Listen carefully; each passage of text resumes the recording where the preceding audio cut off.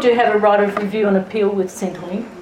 And I've recommended to people, I know people don't like the online stuff, but if you've got the new phones, there's an app.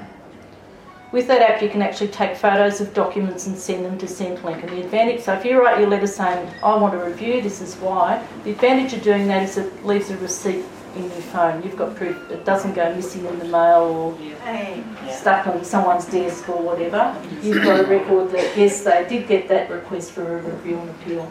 Several of our documents got lost in the computer. Yeah.